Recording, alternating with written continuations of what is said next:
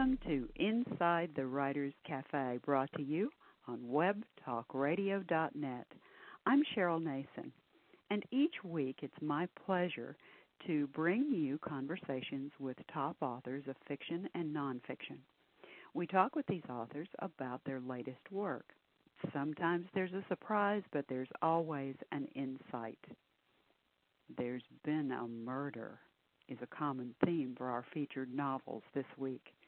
Former attorney and New York Times best-selling author Philip Margolin takes readers on a modern-day thrill ride in his latest novel, Supreme Justice, published by HarperCollins.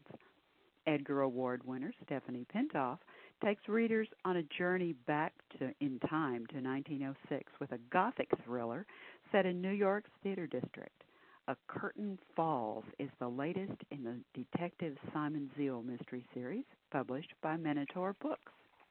New York Times best-selling author Philip Margolin grew up in New York City and Levittown, New York. He graduated from the American University in Washington, D.C., with a bachelor's degree in government, and he went on to graduate from NYU School of Law. He practiced law from 1972 to 1996, and he specialized in criminal defense at the trial and appellate levels.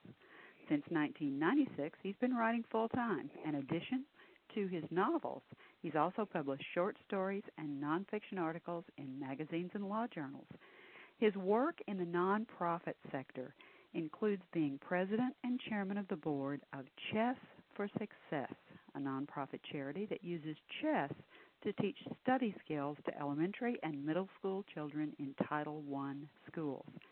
Philip is with us today, and we're going to talk about his latest wonderful suspenseful novel, Supreme Justice. Welcome to Inside the Writers Cafe, Philip Margolin. Thanks for having me on. Well, it's my pleasure, and this is such a wonderful, complicated, interesting, sort of ripped from the headlines book. Do you like Phil or Philip? Phil. Phil, good. I like to be informal with my authors. Phil, tell me and our listeners a little bit about this book, and then you and I are going to talk about some specifics. Well, the book starts off in an out-of-the-way port on the Columbia River, and a night watchman at a warehouse hears shots on this small freighter that's anchored there and calls the police. These two police officers show up, and they're local officers from a small town, and they find dead bodies and a hold full of hashish. And before they can even start to investigate, Homeland Security shows up, and they're told to turn over all their evidence, forget they ever saw anything, and just go. The next day, just out of curiosity, they come back and the ship's gone, the night watchman's gone, the hashish is gone, and so are the bodies. Eventually, we learn that the one person did survive this massacre, and he's the captain of the ship, John Finley. But then Finley is murdered, and his policewoman lover, Sarah Woodruff, is charged with the crime and eventually ends up on death row. The book really gets into gear years later when the case gets up to the United States Supreme Court, and Woodruff is on her last possible appeal before being executed. And as soon as the case gets to the court, very odd things start happening. A justice resigns. There's a murder attempt on another justice, and Brad Miller, who was the hero of Executive Privilege, the book that came before this one, begins to suspect that there's somebody who's trying to keep this case from being heard by the justices. And so that's sort of an overview of the case. And he and Dana Cutler, who also was in Executive Privilege, he's a private investigator, spend the book trying to figure out why these efforts are being made to keep the case from being heard. You know, you have the book is an action-packed book, and the plot is complex, but it's so much fun to read because it's like some of these things, literally, as I said in the introduction, have been ripped out of the headlines. When you're talking about the Supreme Court justices and the attack on Justice Moss, that really made my blood run cold because we don't think that could happen, not to a Supreme Court justice. Well, they do have a lot of heavy-duty security. One of the things that was the most fun for me in writing this book is I was an appellate attorney, did a lot of death penalty cases, so I was familiar with how the trials in a death penalty case worked. But I also, when I was a young kid, had a chance to argue at the U.S. Supreme Court. And I was way too nervous to ask for a tour, but to do the research for this book, I was able to get a tour of the court, and I learned a little bit about the security. And one of the most interesting things for me was that when people come to work at the court, the clerks, and Brad Miller, the hero, is working as a clerk at the court. It's a 1-year job, very intense job. The guards don't ask for your identification because they memorize the face of every one of the clerks. And that was just really interesting to me about the type of security they have. I actually, there's a shootout in the garage, and I got to go down to the garage to see what type of security they have down there and how that's set up. So that was a lot of fun. Anything surprising? Well, besides the guards? Yeah, I mean the one of the things is how many how the court the clerkships are you work 12 to 16-hour days. So normally, like if you wanted to go get your hair done, you'd leave your job and wherever you work, and you go out and get your hair done. They have barbershop in the court. They have a gym in the court. The single most interesting thing that I learned, which I love to spring on people, it's my trivia question, and I'll ask you, what is the highest court in the land? Well, and of course I would say the Supreme Court. I know that there's a secret court that's out there as well, so, you know. Nope, the answer is that there is a regulation-sized basketball court on the roof of the U.S. Supreme Court. And the court. That's what they call it, the highest court in the land, because the basketball court is actually over the courtroom where the justices decide the cases. So I would say that was the most fun thing that I learned when I was doing my research. I remember that from the book now because you have Brad playing basketball up there, and he's challenged by another female law clerk who could probably kick his behind in basketball. Yep. Well, this is so much fun to read. Sarah Woodruff is a very interesting character and not someone that I would have suspected as a murderer, and yet the evidence against her is just overwhelming. She's a police officer herself. Yeah, and she was a really good character for me to develop because this whole book, in a way, part of the book turns on this case that she's involved in.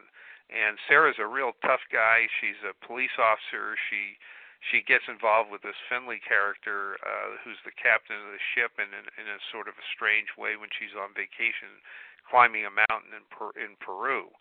And all of a sudden gets plunged into this international intrigue without without wanting to be involved in it. So just trying to portray her and give the readers a sense of what it would be like to be on death row facing execution and having just the Supreme Court between you and your own death was a real interesting challenge for me. I really liked her attorney as well. She is one of those tough women that she rises to the fore in this, and she doesn't take any prisoners, does she? No, and actually, there's an interesting story behind that. Mary Garrett is a character from another book I wrote years and years ago called The Undertaker's Widow, and she's a very odd person. She's I don't want to give away too much about her, but physically she's quite unusual. And I really liked the character when I created for this other book, and I thought, gosh, I'd love to bring her back at some time. And then I just sort of forgot about her. And when I started writing Supreme Justice, I thought I have to have Sarah have a defense attorney, and I was going to invent one. And then all of a sudden, I thought, well, wait a minute. Why don't I bring back Mary Garrett? And I think she fits perfectly with Sarah because they're both very, very strong women. Oh yeah. But quite different. One, Sarah is physically quite imposing. She's a mountain climber and a daredevil, and then her attorney Mary is physically very odd, but mentally they're both quite probably both equally tough. And I like the interaction with Mary Garrett and Dana Cutler because, again, you have another very strong female character. And when you put them together, it makes for interesting stuff. And the scenes between Dana and Sarah Woodruff are interesting scenes. Yeah, that was something I really want to work on because Dana Cutler is probably one of the best characters I've ever created, and she is sort of the star of the show in Executive Privilege, which asks the question, is the President of the United States a serial killer? And that was, when I wrote that, I intended that to be a standalone, but the book was really successful, and people really like Dana. I mean, that's when they talk about Executive Privilege, it's usually, boy, I like Dana Cutler, and she is a former policewoman, so she can really relate to Sarah. But she went through some horrific problems that led her to be in a mental institution for a year, and when she got out, she became a private detective, and she's asked to secretly investigate this case and the possible ties between the Woodruff case in Oregon, in the small town in Oregon, and one of the justices on the Supreme Court. And so she's got to go to Oregon and look into the background of this case to find out what really went down. And her scenes with Woodruff, someone she can really relate to because they've both gone through very hellish situations and both, had similar sort of backgrounds in the police force. So they were a real challenge to write, but they're, I think, some of the better scenes in the book. I agree. When you write your female characters, because they're tough and they sound true, do you bounce them off of a woman? Or do you just, there's a funny aspect? Well, there's a real story behind this because I get asked this all the time. About half of the books that I've written have very strong women characters, and when I finished writing my first novel back in 1978, it had a main character, and I was asked by the editor at the publishing house if I would be interested in writing a series with a woman prosecutor. And I panicked. I said, I couldn't do that. How could I couldn't write a woman character? I'm a man. How could I write a woman character?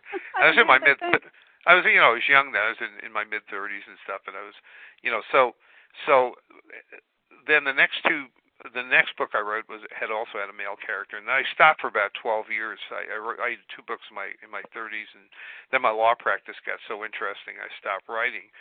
Well, when I started writing my third book, which involved a serial killer, I had a male main character again, and there's a scene where this serial killer who dehumanizes women before he kills them. He's just a hideous human being. Is being interviewed by the lawyer for the first time, and it dawned on me that I've represented serial killers, and you're always a little nervous. I did 30 homicide cases, wow. And so you're always a little nervous if you're sitting with someone who's killed somebody. Yeah. But if they kill women and you're not their type, the tension level's much lower. So I'm thinking to myself as I'm writing the scene, if I had a female attorney locked in a room with a guy who is, really is horrible to women, the tension level would be through the roof. And I realized I had that. So I thought, well, I've got to have a woman. There's no way out of this. There's no way I could wiggle out of it this time. I've got to have a woman as the main character.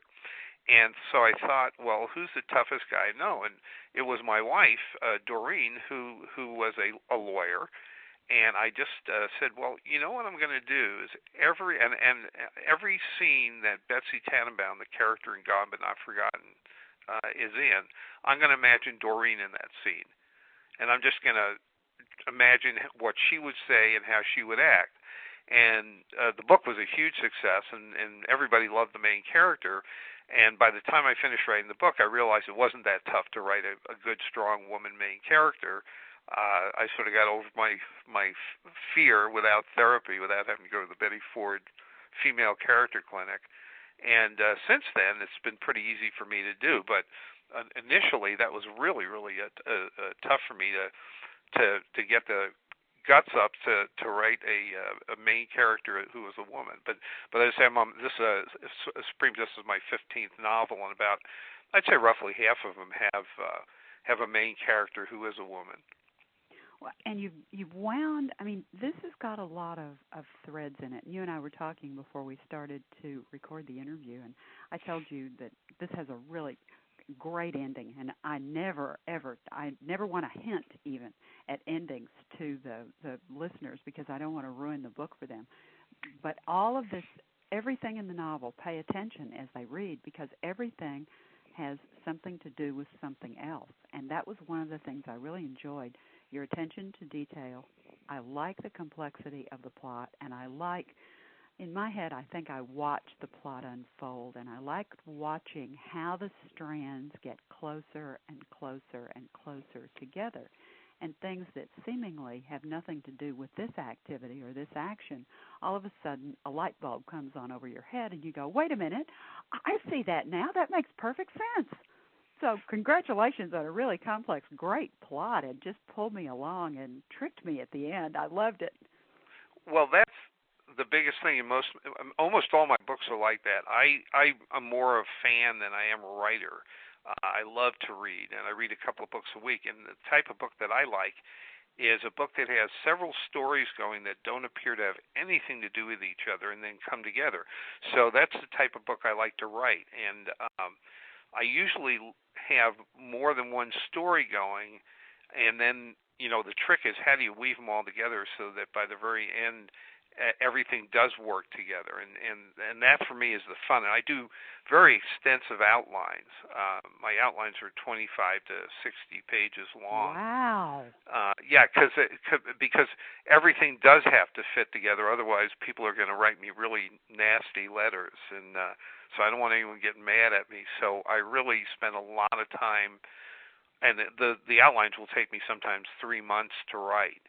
And I actually walk myself through the entire book from beginning to end. So, people, I've been asked, do you ever get writer's block? And the answer is no, because by the time I set, before I write a single word, I've spent months developing the plot, and I've got the whole book sort of written out in shorthand. And I won't write a single word until I know the ending of the book. I have to know how things are going to tie together. So the ending is really what starts the book for me. I mean, the construction of the book. So I think about it, I figure out the ending, then I go and do this very, very, very detailed outline and make sure that everything in the book is going to tie together and it's going to have a good explanation by the time it ends. I always think it's interesting to hear about a very successful author's process because they're always so different. Some people will say that they just let the book unfold as they write it and do no outlining whatsoever. Isn't that interesting? I mean, it's just totally opposite from the way that your process works, and yet both of them work for the individual author. So there's no right way to do this. I think each person maybe has to find their own direction in how to write a book if they decide they want to do that.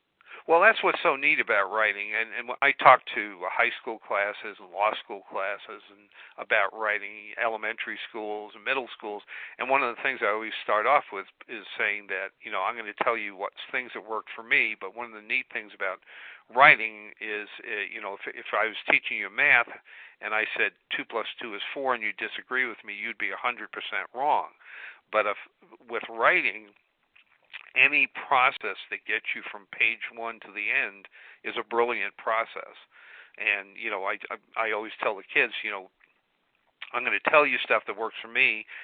hopefully it'll work for you too. But if it doesn't, if you feel uncomfortable with it, and something else helps you get to the end, you use that, because there's nothing wrong with it. So I've had people who just cannot work with an outline, and I think it's nuts, quite frankly. But because if you don't, if you just go with the flow, what happens if you write 400 pages and then you don't know how to end the book? Exactly. So you've got a 400-page thing, but it's not a book. And then you're either forced to make up a silly ending, which really, I've had that happen in a number of books where I'm so excited, I'm reading the book, I'm so excited, and then the ending is really stupid, and then I feel like someone stole money from me. And that's one of my major complaints with people who don't use outlines. But there are that's the big debate: should you use an outline or not use an outline? And I've heard arguments both ways. And like I say, if it works, if you can't use an outline and you can complete a book without it, that's a brilliant, it's a brilliant way to do it. So. You do have a slime factor in this book that I just want to mention. I mean, he's the former head of the CIA, Dennis Masterson. I didn't like him at all. He is a slime factor in this book as far as I'm concerned, and he's sort of woven throughout the plot. And I wanted to mention him because I unfortunately, when I read him and read about his character, he's one of the most frightening characters in the book, because the realism that you have imbued him with is a little bit scary, because we could have politicians who have been in that kind of position, and he's a rainmaker for this major law firm that you've created. I've got it written down here somewhere, Rankin Lusk, Carstairs and White. Of course, I misspelled, when I was typing Lusk, I misspelled it and called it Lust. And I went back and redid it. That's for another type of book. Exactly. But he's a very frightening character because of the realism that he smacks of. Well, he's supposed to be a slimy character, and I'm glad glad he made you uncomfortable, because that's, my job is to try to create characters that get some sort of a visceral response, and if I did that, I'm really happy. So, it's difficult for me, the most difficult thing is character development. I'm a puzzle guy, and when I write the books, the fun for me is creating the puzzle. But I realize that you actually have to have characters. I'm totally self-taught. I had one creative writing class and got a C+ in it, and I really didn't understand about character development when I started writing. And my early editors beat the hell out of me and forced me to develop my characters. So I do it now. I mean, this is my 15th book, and I think I finally got the hang of it. But that's what's hard work for me, is trying to make the characters different from each other and recognizable and three-dimensional. Really, I mean, when you're doing a character, you've got to end up with someone that somebody says, "Oh yeah, I know somebody like that," or I could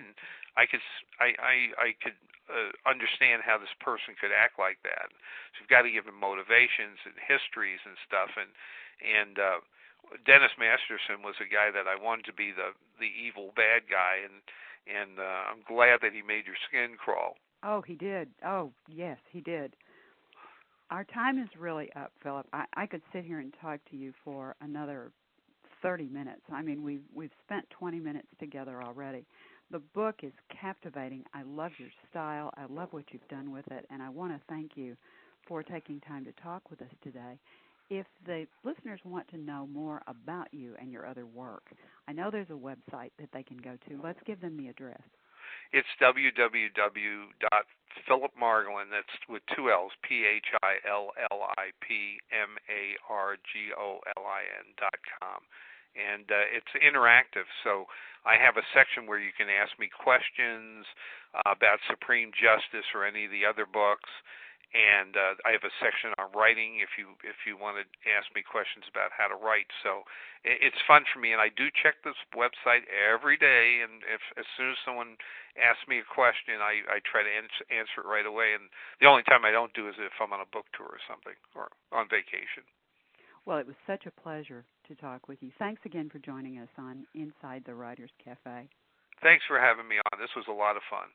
You're listening to Inside the Writers Cafe, brought to you on webtalkradio.net.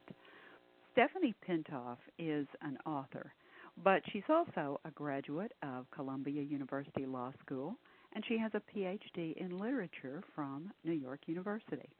She's won an Edgar Award for Best First Novel and St. Martin's Press Mystery Writers of America Best First Crime Novel Award. She's been nominated for an Anthony, an Agatha, and the McCaverty Award for Best Historical Novel. Stephanie's with us today to talk about the latest in the Detective Simon Zeal series, A Curtain Falls. Stephanie, it's always so much fun to talk to you. Welcome to Inside the Writers Cafe. Thank you so much for inviting me back. It's wonderful being here. I love your style. I love what you've done with this series. It's mysterious.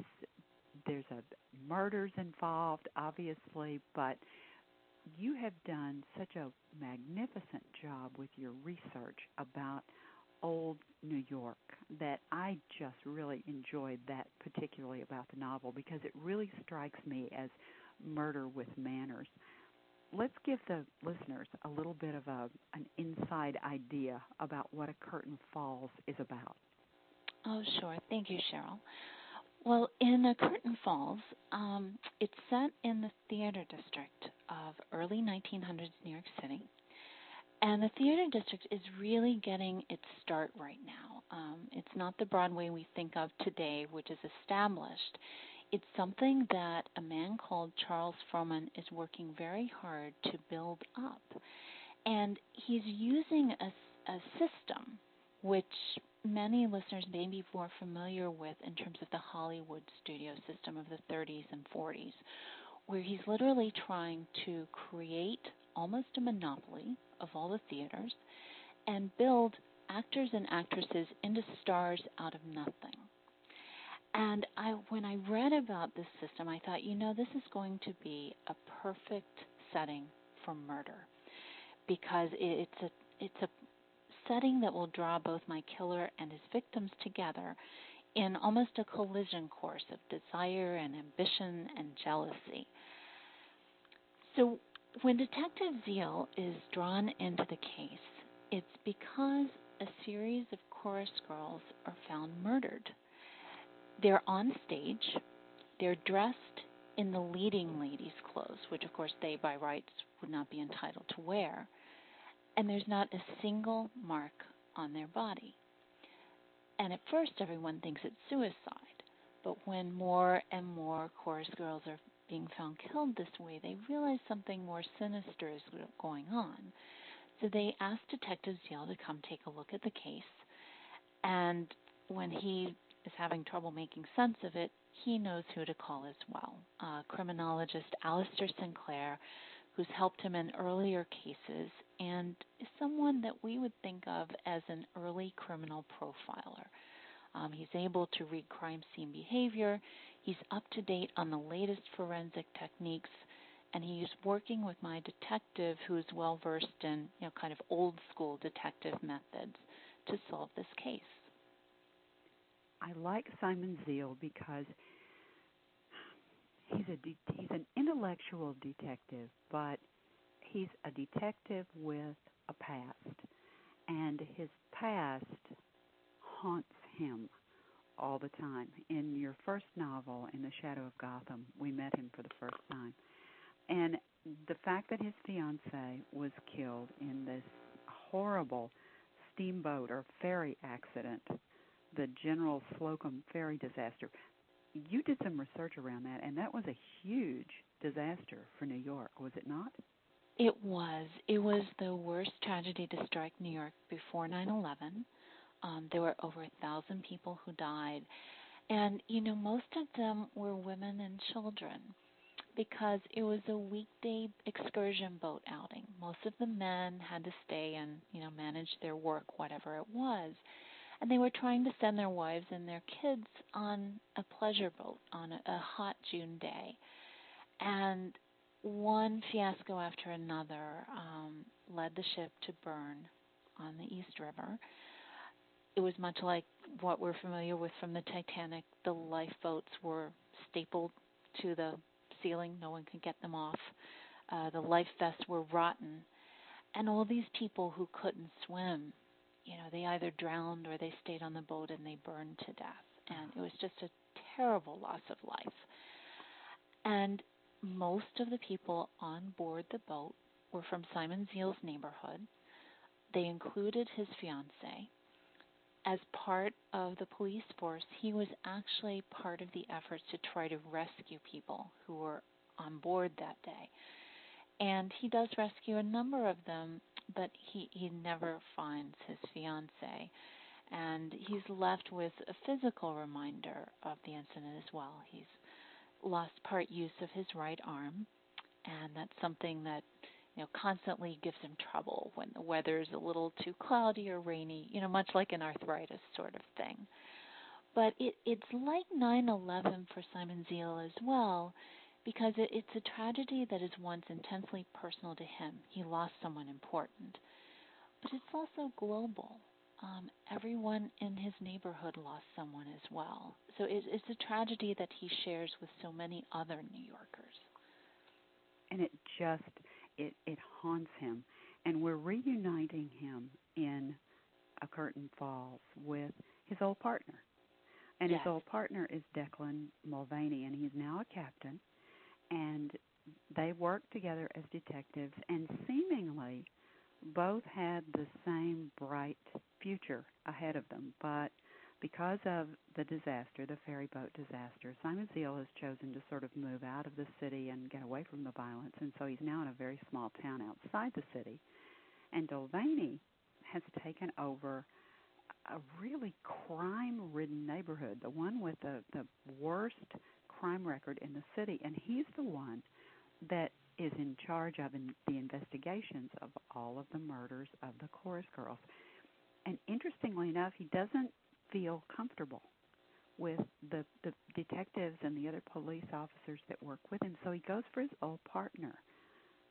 I thought that was a very interesting touch. Oh, thank you.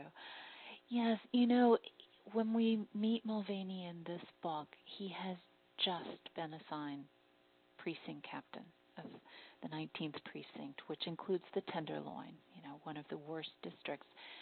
And even though he's commander now of one of the largest precincts, when he's got a really tough case like this, he finds himself wanting the advice of Zeal. He grew up with him, they were partners together, and he's a man that he knows he can really rely on and trust. The men he's commanding now, that they just haven't proved themselves to him yet. He's not sure about them. This case that you have put before us is very interesting. It's violent without being violent, and there's a psychological twist to this. And I think one of the other things that you do so nicely in this book is demonstrate the class structure that was still in place in the 1900s in New York City and the education levels. Because this killer is obviously a very intelligent and articulate killer. He makes references to, he writes poetry, and he talks about Pygmalion and Galatea. And Zeal and Mulvaney are going, huh? Exactly. This is not in their realm of experience.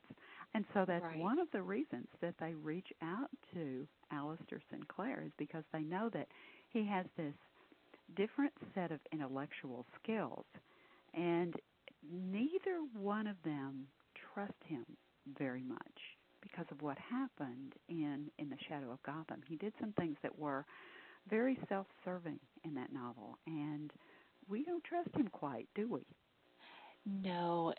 As brilliant as Alistair is, I think Zeal has him pegged. Alistair is always going to put his own interests and his own career first. And part of the reason why Alistair is actually interested in helping Zeal on this case is he's looking always to bump his reputation, kind of rehabilitate his image, which was tarnished just slightly a bit by the end of In the Shadow of Gotham. And he sees this as his big chance. It's a high-profile case, and if he's instrumental in solving it, well then, good for him. And if it helps Zeal along the way, then so be it. But yes, the killer I created for this, I've always been interested in a certain class of serial killer, the kind who writes about it. And not all of them who do it have been as educated as the killer I used here. But there was an Austrian serial killer who was my loose model for the killer in A Curtain Falls. And I borrowed from him that education level because I found it so interesting. This Austrian killer had gone to jail early in life for killing his first girlfriend. While he was in prison, he educated himself, wrote a memoir, and it became the hit of Austria's literary elite. And all of these very famous authors went to the parole board, and they started to argue, no one who writes this beautifully can craft this kind of prose could possibly not be rehabilitated. Obviously, his time in prison has changed, and we have to let him out. And so they did. And he went on to have this fabulous literary career. And it was so fabulous that for over a decade, it managed to cover up the fact that he was still killing women. Wow. And I thought, how amazing. And, that was one of the things you mentioned, the class issues I'm working with. We definitely have this presumption that someone of a certain level of education, a certain level of class, is not going to commit the more heinous crimes. And it's a presumption that very often is wrong, but we still have it. I have laughingly said before, and perhaps this really is not funny, but a killer like a Ted Bundy, attractive, articulate, a sociopath, obviously, I have said before I would have gone out with Ted Bundy, because who among us would not be attracted to that physically attractive, very articulate person? Now, on some level, there may be a red flag waving in the back of our brain somewhere, but we may or may not listen to that red flag. And I really love what you did with this killer. I mean, he's great. I don't want to give anything away about it, and I want us to segue into the newspaper business, because Sure. the New York Times, at this point in time, the newspapers are really the TVs of that era. I mean, they had so much power, and they were all vying to try to get the most sensational stories. And this killer is a really smart guy. He sends a letter to the New York Times, and so he's involved the newspaper. And when Zeal and Mulvaney find out that this has happened, they're worried that the Times will sort of blow the lid off of their investigation. So they go to the newspaper and wind up with something they don't want. They have two reporters who are assigned to them to, quote, aid them with their investigation, and I'm doing air quotes right now. Yes. This is not something that either one of these two men wants. One of these guys is a real beat reporter, and the other has an insight into the theater because he's a critic. But Mulvaney and Zeal don't like this, and neither does Alistair. Why? They want control of their own investigation, and none of them trust the press. They make this deal with the New York Times. Okay, please don't write what you've got so far. Don't make it a news story, and we promise you the second we've solved the case, you're going to get your exclusive. You'll have it all over all the papers. You'll sell more because nobody else will have it. They know that if the Times starts publishing it, all the other papers, the yellow sensation rags, are going to be right on their heels, and they're not going to be able to get anything done. Now, of course, with these two reporters in the mix, they don't necessarily get as much done as they would like either. They're always tailing them. They seem to know more than they really want them to know, and it's a real added conflict and complication in their investigation that they don't appreciate. I liked that touch. I thought, didn't Jack the Ripper also write notes to the police and to the newspapers to get himself Yes, sensationalized and more attention? definitely. And nobody's really sure how many of the letters were actually his, but they feel that at least some of them were. And that was, of course, another thing that Zeal and Mulvaney worry about.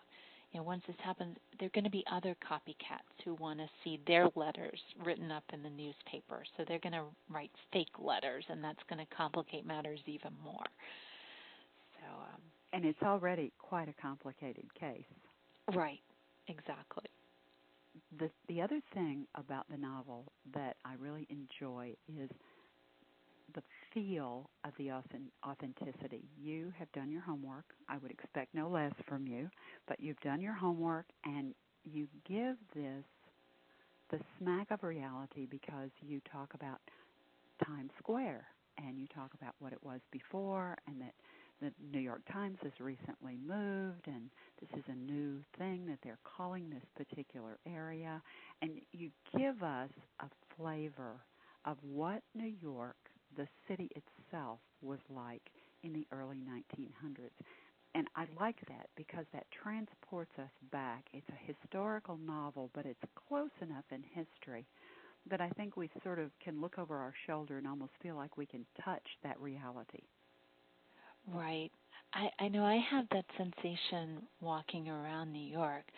There's a sense that it's just removed. We still see vestiges of it all around us. And, even just for one concrete example, until a few years ago, there was a huge restaurant in Times Square that I think everyone who enjoyed the theater and went there patronized at least once, Mama Leone's. And in A Curtain Falls, I realized it got its start in 1906, the same time all these theaters were getting their start. So I incorporated that as a dinner setting for Alistair, Isabella, and Zeal. And it had the most fascinating start. Caruso, the great opera singer that everyone still knows, was great friends with Mama Leone herself. And he said, your cooking is so good, you ought to start your own restaurant. And so she did. Over the objections of her husband, she started a restaurant right in their apartment in her living room. I love it. And I have never, in any account I've read, I haven't figured out whether the husband objected to this because he was sort of anti-feminist and didn't want his wife owning and running a restaurant, or if, quite naturally perhaps, he didn't want his living room filled with all these strangers every night. That's a good question. She did really well, though, and within a couple of years she'd moved out of the living room and she had a full-scale restaurant. So I've been to Mama Leone's as well. Yeah. I mean, 1,000 years ago, but I've been there. And when I read that in the novel, again, it's that I could go there. I know where that was. I know where that location was. I really like that because I do think that makes the novel easier for the reader to visualize and to identify with. I just like your work, Stephanie, because thank you.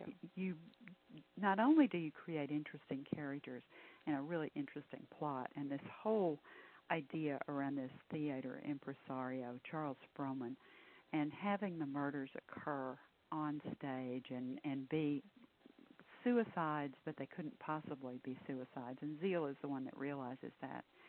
It's just a fascinating plot. Thank you for taking time to join us on Inside the Writers Cafe. If our viewers, listen to me, you and I have talked on television before. If our listeners are interested in finding out more about you, more about your work, more about A Curtain Falls, let's give them a website. Sure. It's my name, www.stephaniepintoff.com, and it's spelled just a little differently, STEFANIEPINTOFF. Well, thank you again for being our guest, and I'll look forward to the next Simon Zeal novel. And take care of yourself until then. Oh, thank you so much for having me, Cheryl. And we'd like to thank you, our listeners, for being with us today. And remember, until you join us next time, pick up a good book and read.